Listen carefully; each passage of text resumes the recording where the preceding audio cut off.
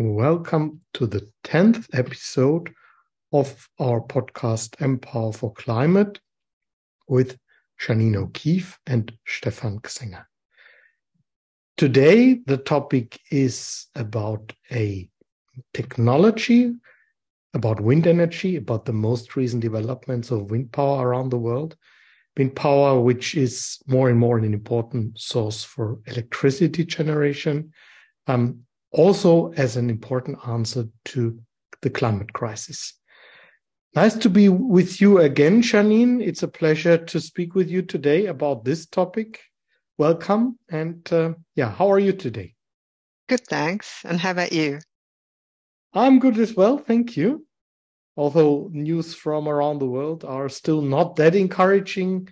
But of course, we are now springtime and that lifts a little bit the spirit. Although what we know is that the climate change is progressing, as we just heard statistics from March. Obviously, March was again one of the warmest on record. So although we don't even feel it nowadays, that this is something that should be a warning signal again for us. How did you see the last 2 weeks since we had our last podcast? What were the main news that kind of strike you? Well, it's definitely warmer here. And if you look at the Arctic, it's massively warmer. And you're seeing really disruptions. But you saw the recent news where I think it was just in the last 2 weeks where they're talking about the Gulf Stream, which has already slowed by 20%, but now it's looking like fairly quickly it will slow around 40%. And that could actually mean massive death, or is very likely to mean massive death in the oceans. So that's very scary. Yeah, well, we had this about tipping points not that long ago, the podcast, which really kind of made very clear that there's really very scary developments happening. And the Gulf Stream certainly has a very, very big impact on the climate in Europe. And obviously things are about to be out of control is maybe the wrong word, because they've never been in our control. But the way we've used to live in certain parts of the world is now getting really more and more difficult, because if climate changes as we are seeing it now, then this is not going to continue. As you perhaps a better word to use is we and all humans have lived with stable climate, and now it's destabilizing, and that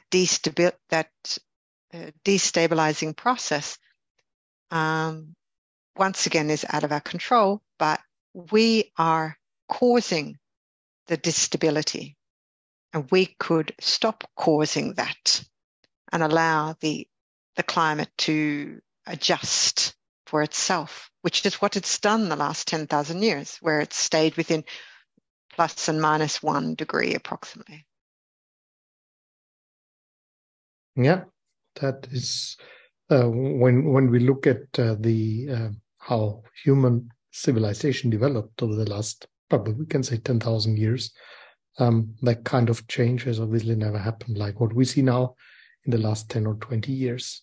So we are obviously now in that situation where we really need to act a lot. And we want to talk today about one of these ways that we can encounter the climate crisis, although it's very, very hard to stop, delay that. But we must do whatever we can, of course, to do that. And part of that is certainly a part of the answer, of the obvious answers, is in the energy supply, because the way we've been using energy, in particular in the industrialized countries during the last 200 years, mainly burning coal, oil, and gas, and with that fueling the industrialization, obviously has led to that disaster in which we are now. So the moving away from those emitting energy sources is certainly the most important single step that we need to do as fast as possible. Absolutely. So my knowledge on wind is not nearly as extensive as yours. Like, I understand it as an engineer and have read quite a bit, but you've worked in the industry for how many years? Well, actually, I mean, my son called me once a renewable energy person. So I think that is describing me well. I've been with renewable, and I had actually 5 days ago, I had my 25th anniversary working for and with renewable energy.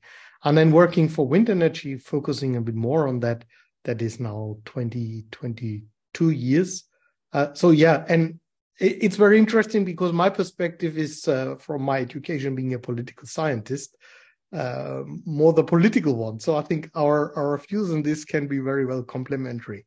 But indeed, I've been observing, not only observing, also trying to have an influence on how the wind power globally develops. And that is a very, of course, somehow also encouraging success story if you look at it over those 20, even like, let's say 40 years when modern wind power started.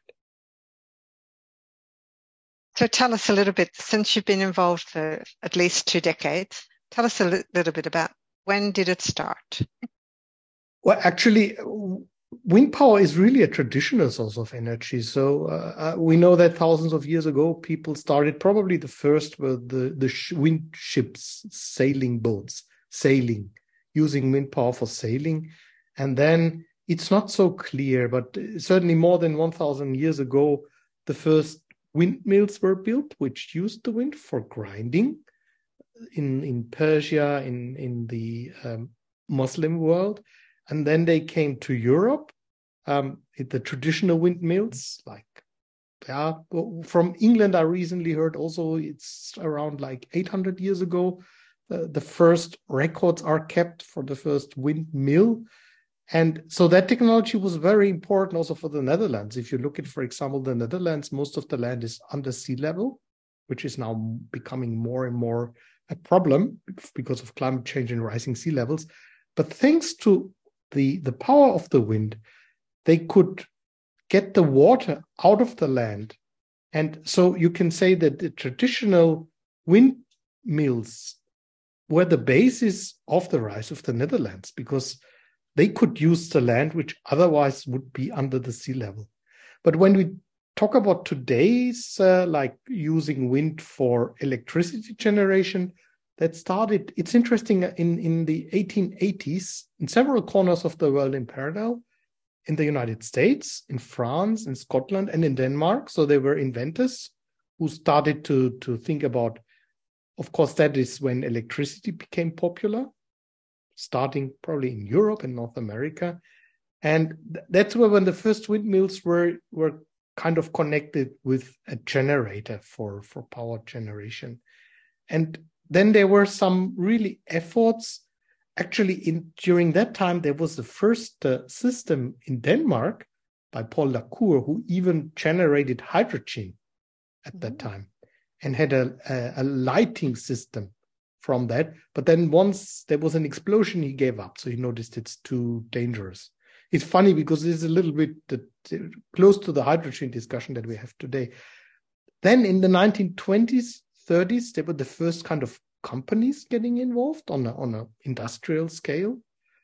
Some people tried to convince the Nazis in Germany to invest in windmills, but the Second World War kind of took attention away from all these efforts. And then there was this kind of flood from oil, and coal was obviously there in abundance. So people lost interest in what they saw as old-fashioned technologies. And only the Soviet Union still installed wind turbines in the 50s, 60s, tens of thousands, until the oil crisis came in the 70s. And then some of the Western countries started again. And actually it was Jimmy Carter played a very important role, because he was then the president, end of the 70s, who started looking seriously into solar and wind energy. He also installed the solar panel on the White House, which then Reagan removed later. But that was the time when the first windmills on a larger scale were installed. So you can say it's like 40 years ago, that's the history of today's wind power. Then in the 80s, Denmark also invested a lot. Germany joined that. And then in the 90s, with some policy regulations like feed-in tariffs, then there was really kind of the explosion started to happen. And I would say really the final launch was the German Renewable Energy Act, which was adopted in the year 2000, which created a really big market.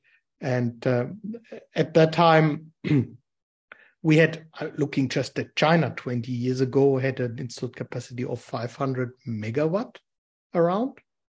And now we are close to 1 million megawatt. So it's an impressive success story. According to our official statistics, we started in the year 1980 with 8 megawatt. Now it's 1 million megawatt. So that is quite amazing. And actually, at the beginning, I think the driver was more the not environmental concerns, but the scarcity of oil suddenly. To some degree, also environment, but to a lesser degree. And people understanding also that nuclear power is not solution, just the need for energy. That's how I would say that. When did you, if I may ask you, do you remember when you came for the first time across wind energy as an option? In several ways. I suppose you don't really necessarily come across a certain energy type immediately, but definitely it was Netherlands windmills were the first time I came across it strongly and began to understand how the Netherlands used windmills, as you say, for pumping water to keep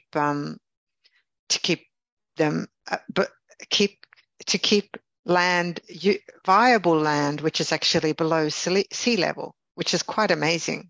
Like the Netherlands say, God built the world, but we built Netherlands. So, or some Netherlands people say that anyway. So I'm very impressed with the Netherlands engineering. They're quite impressive. So if we look at modern wind power generation, what would be the main drivers? Yeah, I think, as I said, it was that is really interesting when you look at it, let's say, talking about the 1970s with the oil crisis. I remember very well, I was a child, the second oil crisis, and these long queues in front of the fuel stations, because people, suddenly there was this oil shock that the OPEC said we stop delivering oil. So obviously the industrialized countries, they got really shocked. They thought, okay, we need to look for alternative options. And so that I'd really see this as the initial and main driver. And that is still very important in many parts of the world. Of course, cost-wise, it was not really something that at the beginning people thought would really be able to compete with cheap coal. So that's where we are now as well.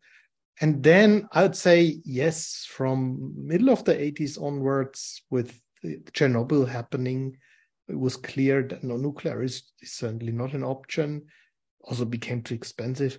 But then when did the discussion and the public discussion, I say, about climate change start? That was certainly in the 1990s.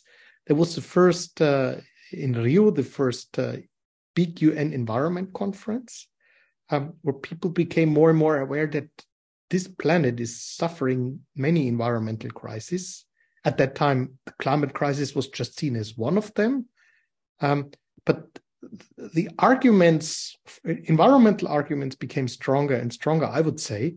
And of course, today they are the main drivers. And of course, now with the war in Ukraine and the energy crisis that we see around that, energy access again becomes another driver. But I'd say, and nowadays, of course, economics, because oil, gas, everybody knows how volatile the prices are. And recently very expensive. When you build a wind turbine now, then you know what the price of your electricity will be for the next 20 years. It's just predictable.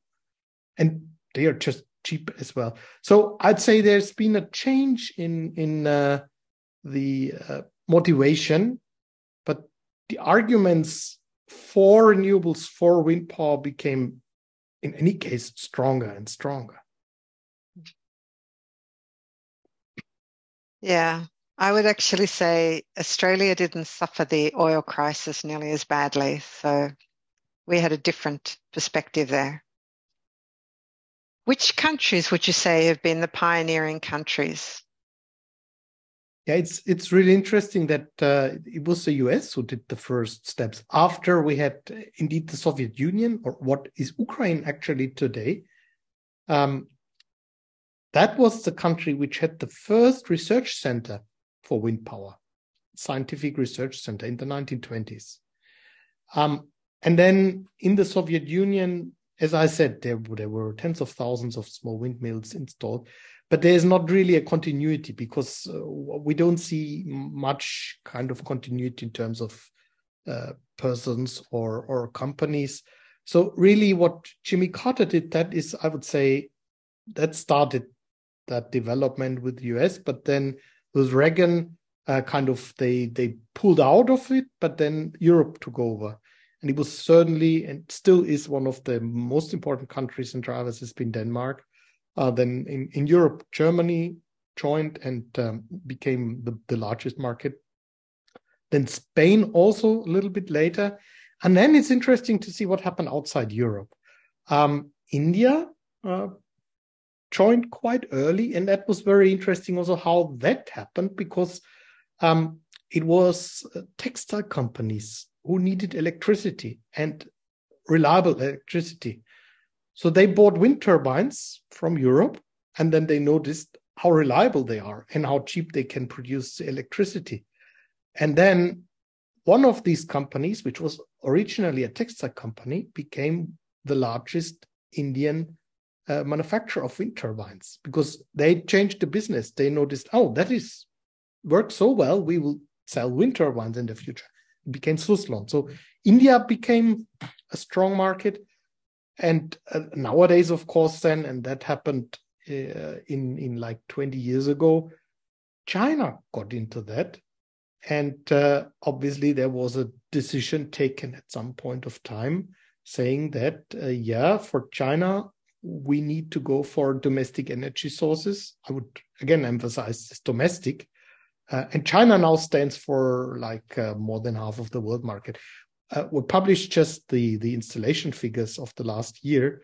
And out of those 88 gigawatt of new installed capacity, that, just to give you an idea, is around the peak demand of a country like Germany. So this is what the world installed last year, 88 gigawatt of additional wind turbines. And more than half of that, 48 gigawatt, were installed in China alone. 48 gigawatt, that is, exceeding the power demand of many medium-sized countries. So China is leading in this now. But suddenly also we see in other parts of the world, there are some African markets which are growing. Brazil suddenly is now amongst the top markets. Brazil, which is already very strong in other renewables. So they have a lot of hydropower, they have a lot of bioenergy.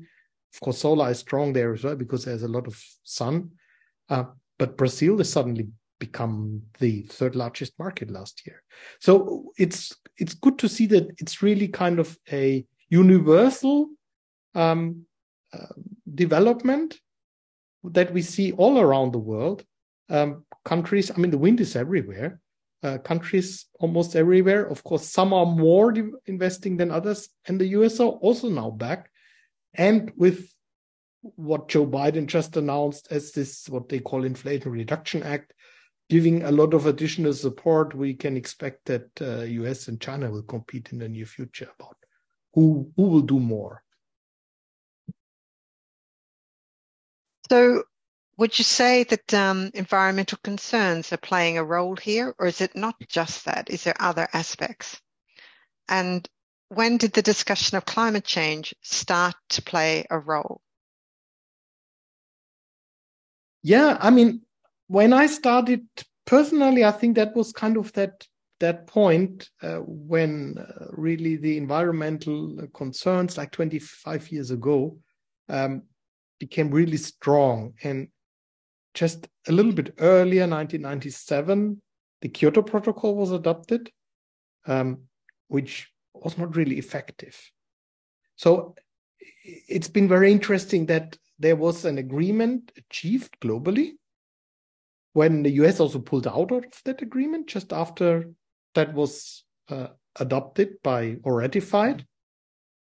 And then more and more people started to understand that this Kyoto Protocol, which was not really focusing on the solution side, on renewables, but kind of emission trading, etc., that just didn't work because it didn't bring emissions down. I mean, we're still suffering from increasing emissions, although Kyoto is now, how many, 16 years? No, 26, sorry, 26 years ago. 26 years, yeah. 26 years ago, and it was ratified and had no impact in a positive way in the sense of reducing emissions. I would even dare to say that the opposite, because it created amongst some people, also amongst some environmental groups, the kind of, we're now satisfied, we've achieved something. So there was less pressure, but that was kind of also the turning point where people started to understand that that doesn't work. Okay, now we have to focus on the solutions. And up to that point, I would say the renewables community and the climate community were kind of separate. But that is when the two spheres started to merge. That's my impression. I don't know how you started to get into this and how you came across how important the solutions are. Well, as an engineer, the first thing I did was work probably about a year or a year and a half just on solutions, because I thought, well, fixing climate was just about finding solutions. And then after we presented our solutions in May 2018, I realized, no, there's nothing about solutions. It was all about the will of politics. And that's why I believe so much in striking and in civil disobedience, because the solutions have been there since the day began. It's all about, okay, fine, technology has improved, don't get me wrong, but if we had the will to really start properly, we would have prioritized the research in those technologies. We would have pushed them forward and we would have tried them. And that would have meant that we would have progressed a lot faster. Using old technologies actually means that we don't invest in the new ideas.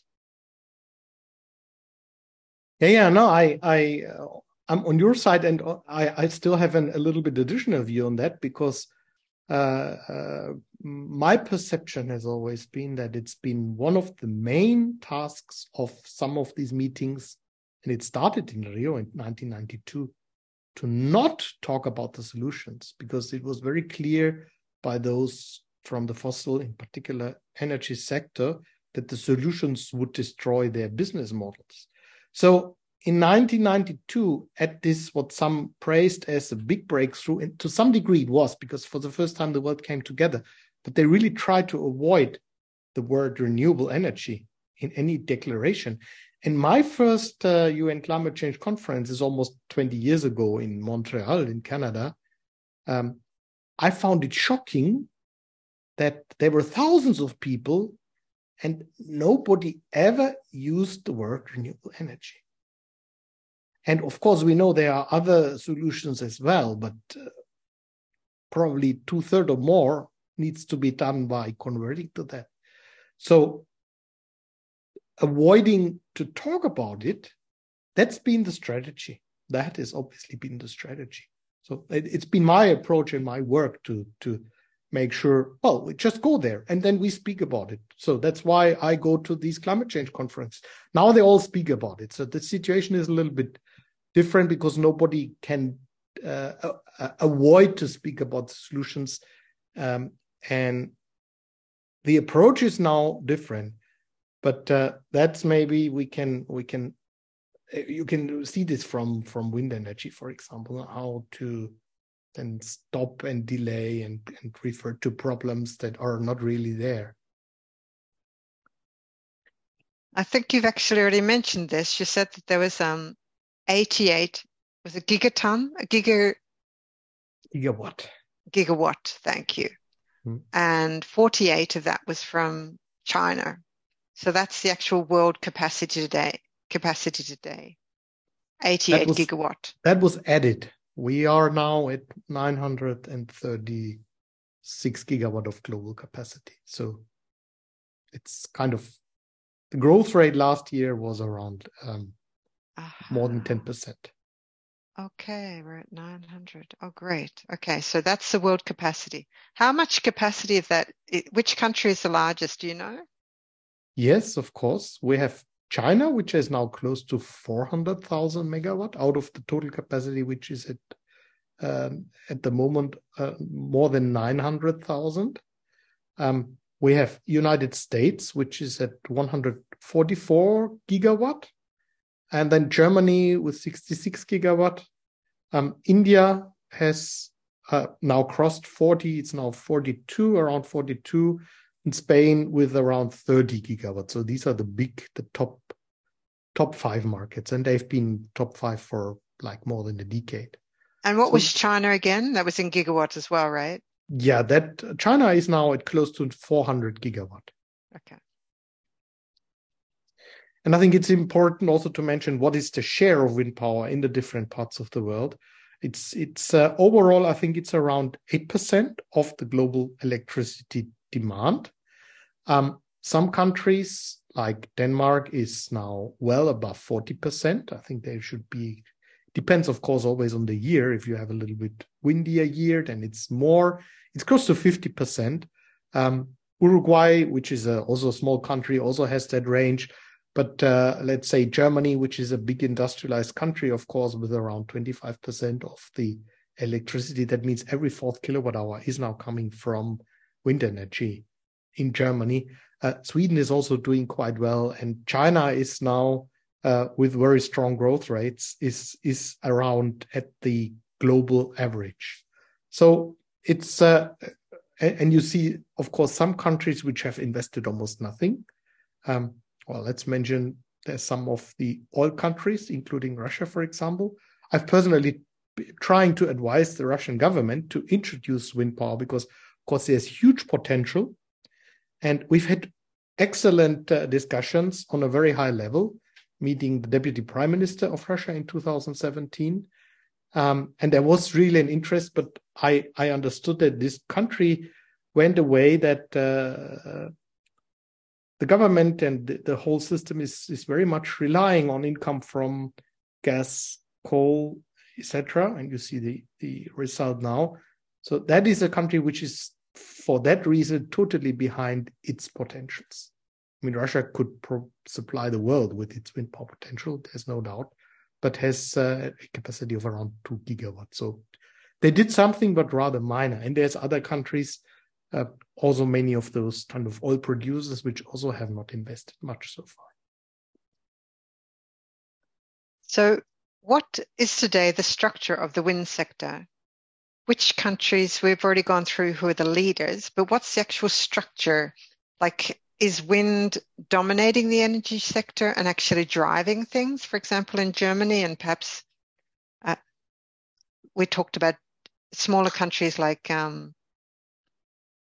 Denmark and Uruguay, where you've actually got 40% of the market. So what are we seeing there?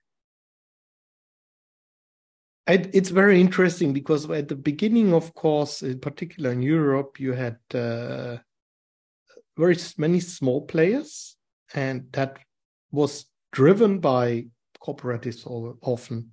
One of the first megawatt turbine was actually built. It's at a place where it still exists more than 40 years ago. Twin turbine, it's called. It was kind of a group of hippies who just said, we will do this. We show that it works. At the same time, 3 years later or 4 years later, a group of the largest German industrial corporations, they built a turbine of a similar capacity, and they said they failed. Some say they intentionally failed to prove that wind energy doesn't work. I think that story reflects very well that just 200 kilometers north of where the really leading technology leaders failed, that this group of self-made people succeeded. And such groups became the drivers of the development in terms of developing the technology.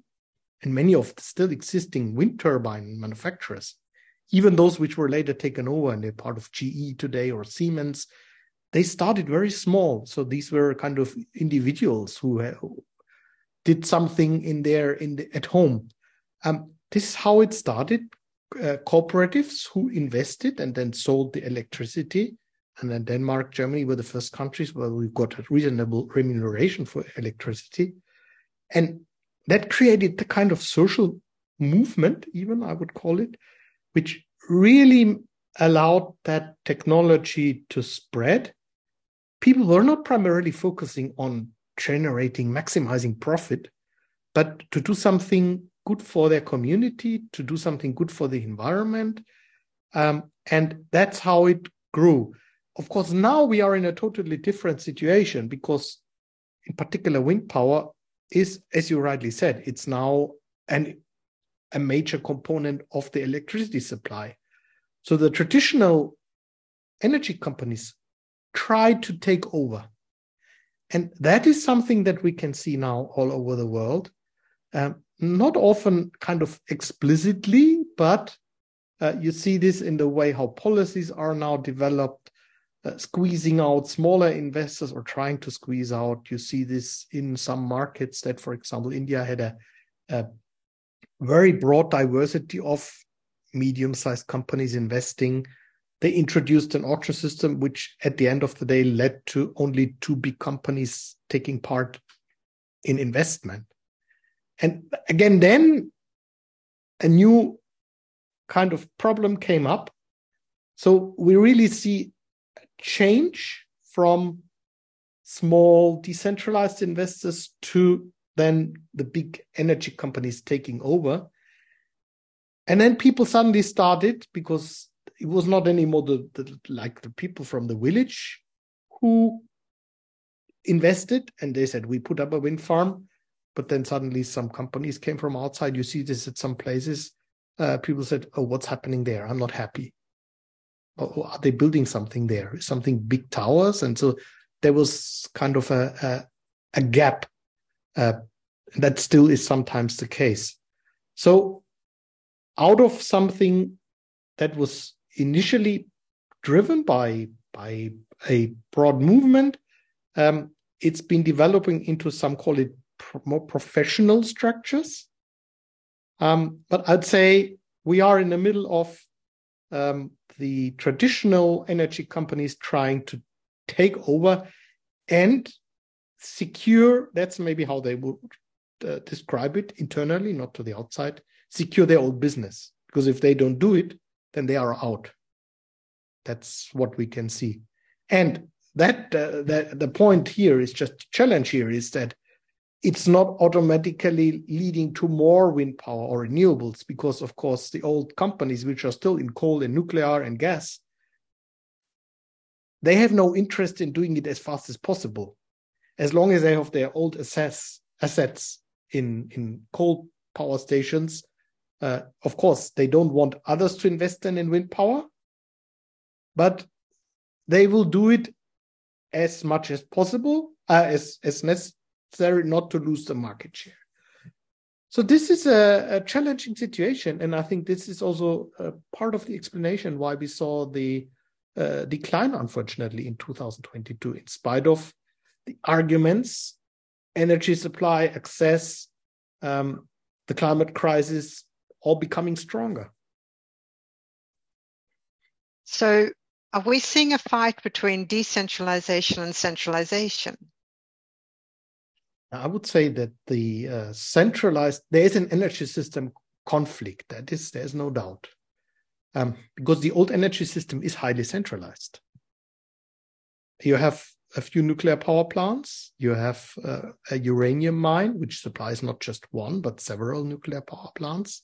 Or look at coal, that is very similar. And the new system has suddenly millions of generation points instead of just 5 or 10 for a country like Denmark. Let's take that as an example. Similar in all around the world. And that is, at first, of course, this transformation leads to conflicts. There's no doubt about it. The problem is that politicians not understanding that we need to go for a decentralized system, and that decentralized system also requires different set of actors. If politicians ignore that and not set the right frameworks, but set frameworks which are favoring the centralized actors, then this transformation doesn't work. It cannot work because there's technical reasons why it doesn't work.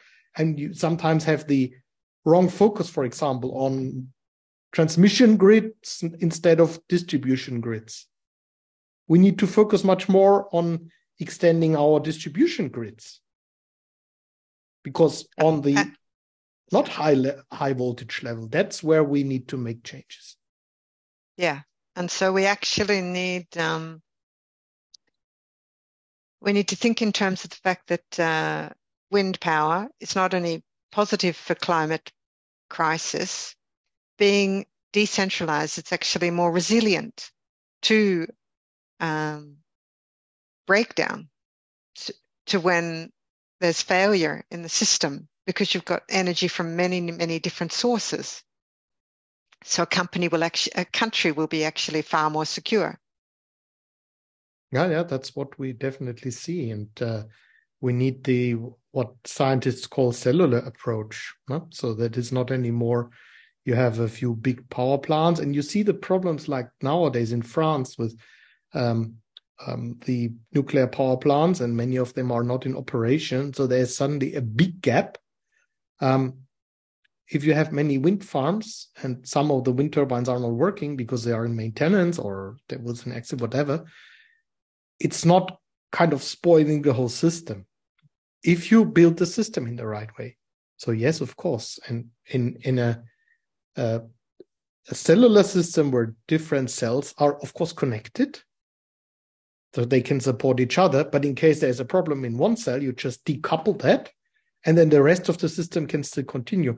Unlike we had this situation in Europe, I think it was in 2006, when there was in the Papenburg shipyard in Germany, a big vessel leaving that shipyard and going to the sea. And for that, they had to decouple a high voltage power line.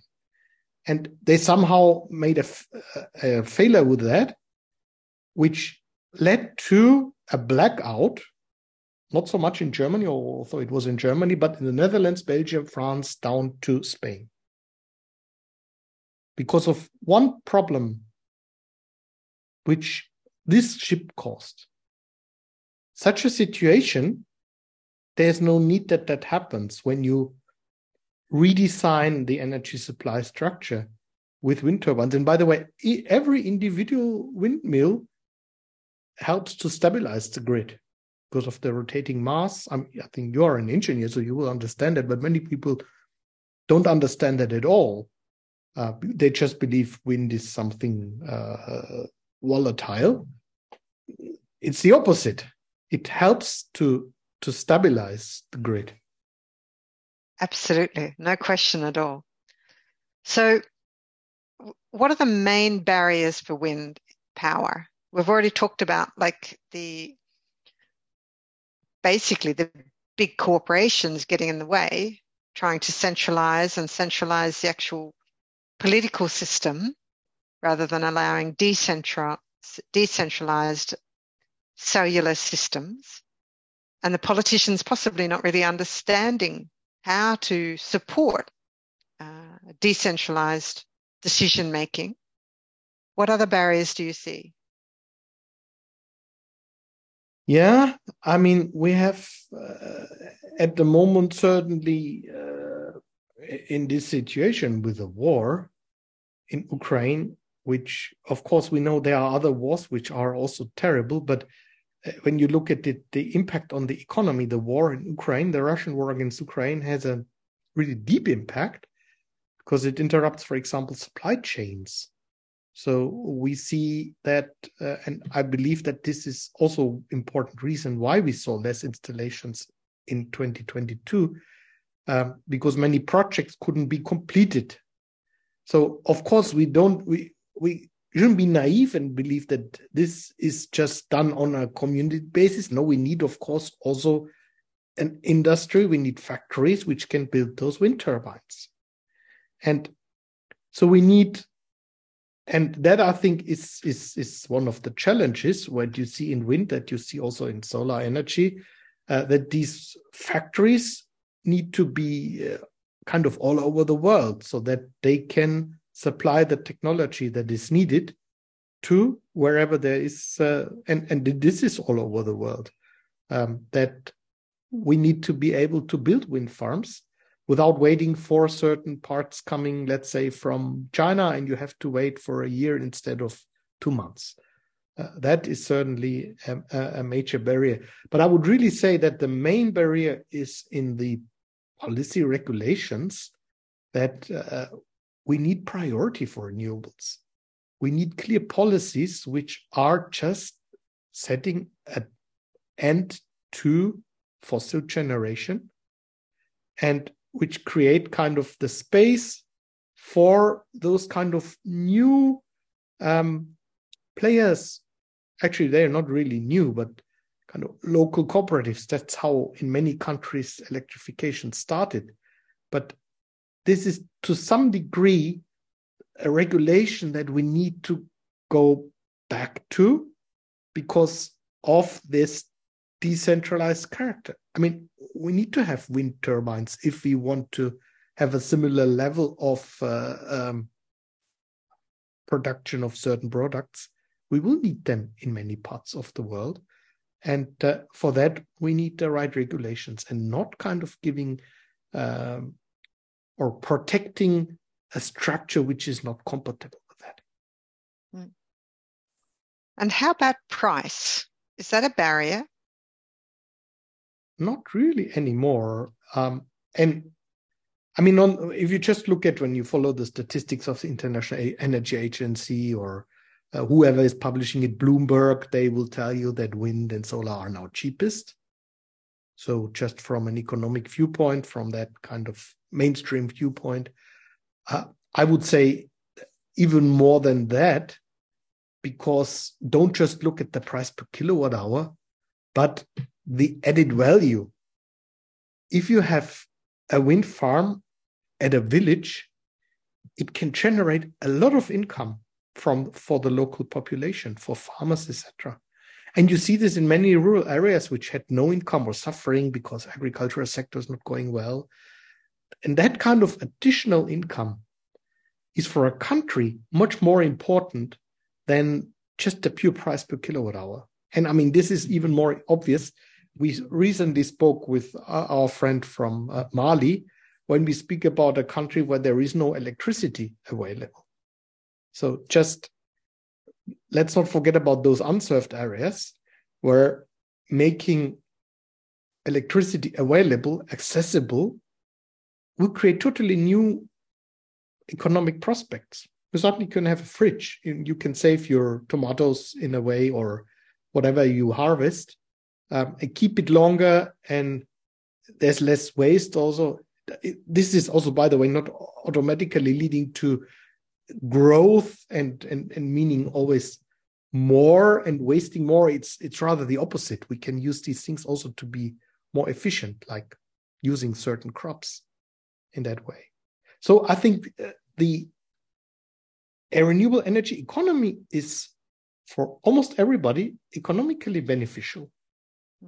Of course, not if you are the owner of one of the largest oil companies, which hasn't done anything to change. or if you are the owner of, let's say, Gazprom. So these are the enemies. That's or General Electric, who wants some nuclear power. Yeah, but I mean, General Electric is almost out of this. So they have partly understood. And this is where a company like General Electric can change in that sense as a supplier. I think I've actually read that it's half the price. Renewable energy is now half the price, and wind is even cheaper than that, but half the price of even the current costs of coal, without actually looking at investment costs. So take away the sunk costs and just look at the actual day-to-day running cost, and it's still half the price, which is quite amazing. So sorry? Oh, and then talking about the cost of climate change. That's not even included. That is even more extensive, as well as the particles in the atmosphere, which is killing a lot of people via asthma. Mm-hmm. What is the potential contribution to the global energy supply? Could we do the entire world energy need with wind? We could do that. This is no problem. Yes, the potentials are big enough. But of course, that is not something that at least I would suggest, because, of course, it depends. You should always use renewables as a combination and look at optimizing the system. And I mean, the renewable energy is for us, for the amount of energy that we're using, it's unlimited if you want. The limitation comes from also the material that we need for building wind turbines or solar panels. So there is some rationale to kind of also limit the way and be efficient. And so in that sense, of course, instead of building wind turbines, which may then sometimes there's no wind and you need big storage. It's same like with solar. It doesn't make sense only to use solar, because during night you always need storage. If you connect and combine wind and solar, for example, for sure, you don't need during night that much storage capacity like when you only use solar energy, when you connect it with wind. And then also depending on, you are now living in Sweden, more in the north, where there is less sunshine, but more wind. Then when you come closer to the equator, of course, there is more solar output. So we need a smart combination of this. And certainly that is not a kind of a trivial task to design a system for a certain place. The general answer is trivial. Yeah, we just use the best combination that of renewables that we find at a certain place. If you have hydropower potential, hydro is perfect as a storage, especially when it's already there and you're not talking about building new dams. It's perfect in countries like Brazil, or in parts of Australia like Tasmania, you have already big dams. And other places where that doesn't exist, then you use, and I like very much the example of South Australia, where you have now big batteries, which are used as a kind of backup between sun and wind mainly. In the very north of Sweden, you actually have very still days when it's very, very cold, because all the water in the atmosphere is already frozen out and landed on the ground. And then, of course, it's quite dark. So at that time, really, the hydro should kick in. And there's a massive hydro in all of Norway. So really, if there was a little bit of cooperation between Sweden and Norway there, it's still fairly local. And why don't we just talk about the incident of wind parks up in Norway, where the Same was actually against the wind parks, and how that actually affects the reindeer and the reindeer herding and their ability to eat. And that is actually why there's been a lot of people against wind parks there. And it doesn't really make sense to put massive wind parks up where there's hardly any people.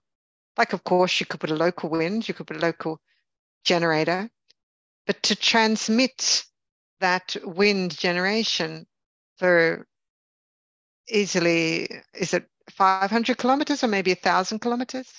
You once again creating high voltage transmission lines from the very north of Sweden and north of Norway. I mean, first, I must say, start saying that I will secondly then say why I don't think this has been done in a good way. In Norway, people should primarily protest against exploiting gas and oil because Norway is one of the biggest producers, exporters, and with that, one of the major causes of climate change in Europe. Let's just agree on that. Of course, the way this wind farm or wind project has been done, I think this shows us exactly what I mentioned before. The government, the investors have been ignoring the decentralized character and obviously ignoring the needs and requirements of the local population. And the local population also, I'm sure, wants to have renewable electricity, but doing it just without consulting, obviously, and without balancing these things is, of course, really a good bad example. Let me call it like this. Yeah, I would agree with that. And in fact, my understanding is that the installations up in Norway, the very northern area, up near where the Sami people are formally illegal. So the demonstrations really are trying to use the law to help themselves, and still they're being battered, which is really sad.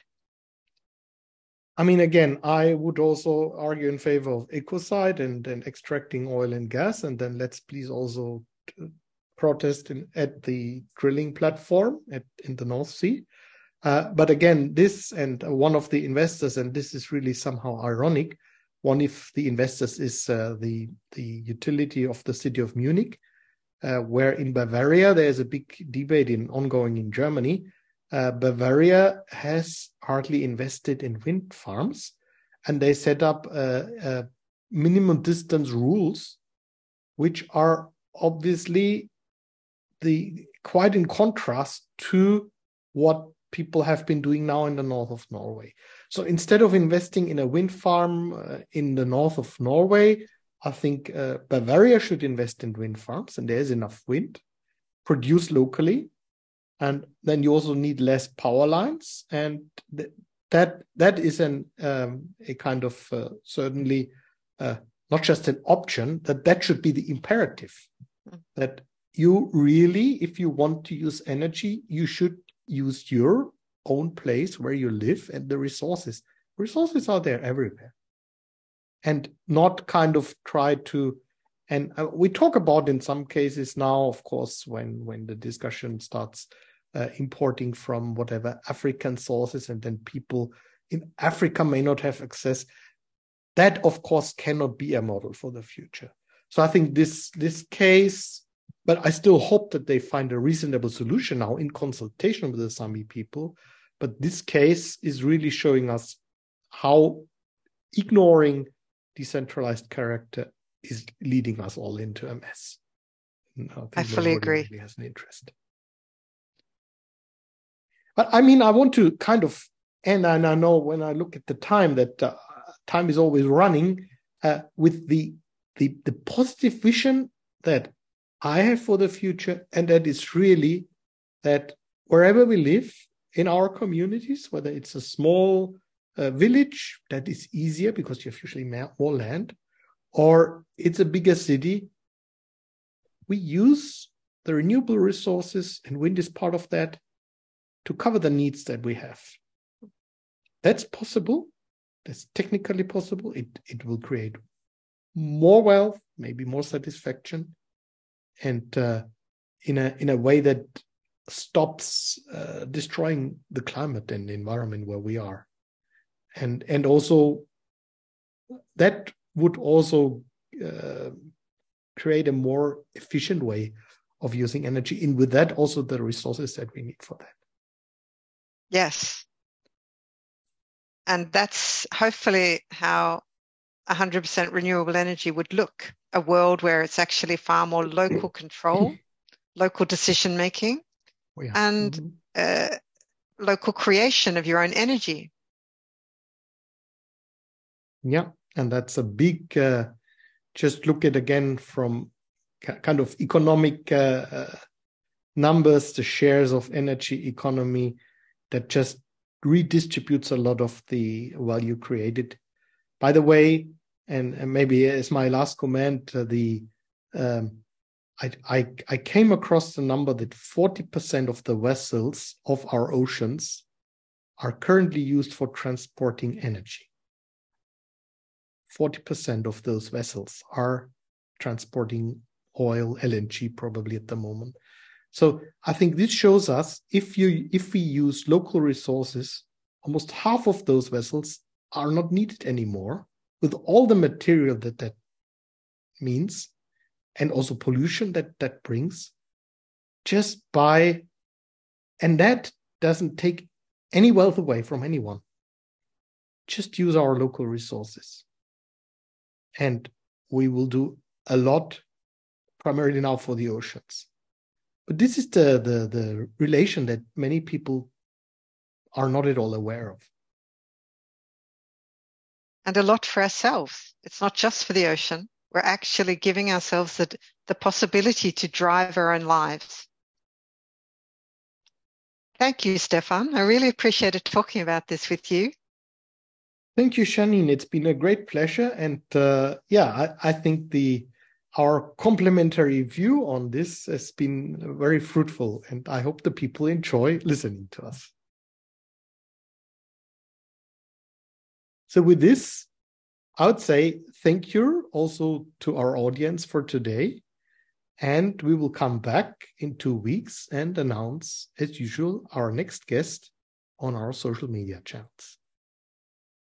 Thank you very much. Goodbye.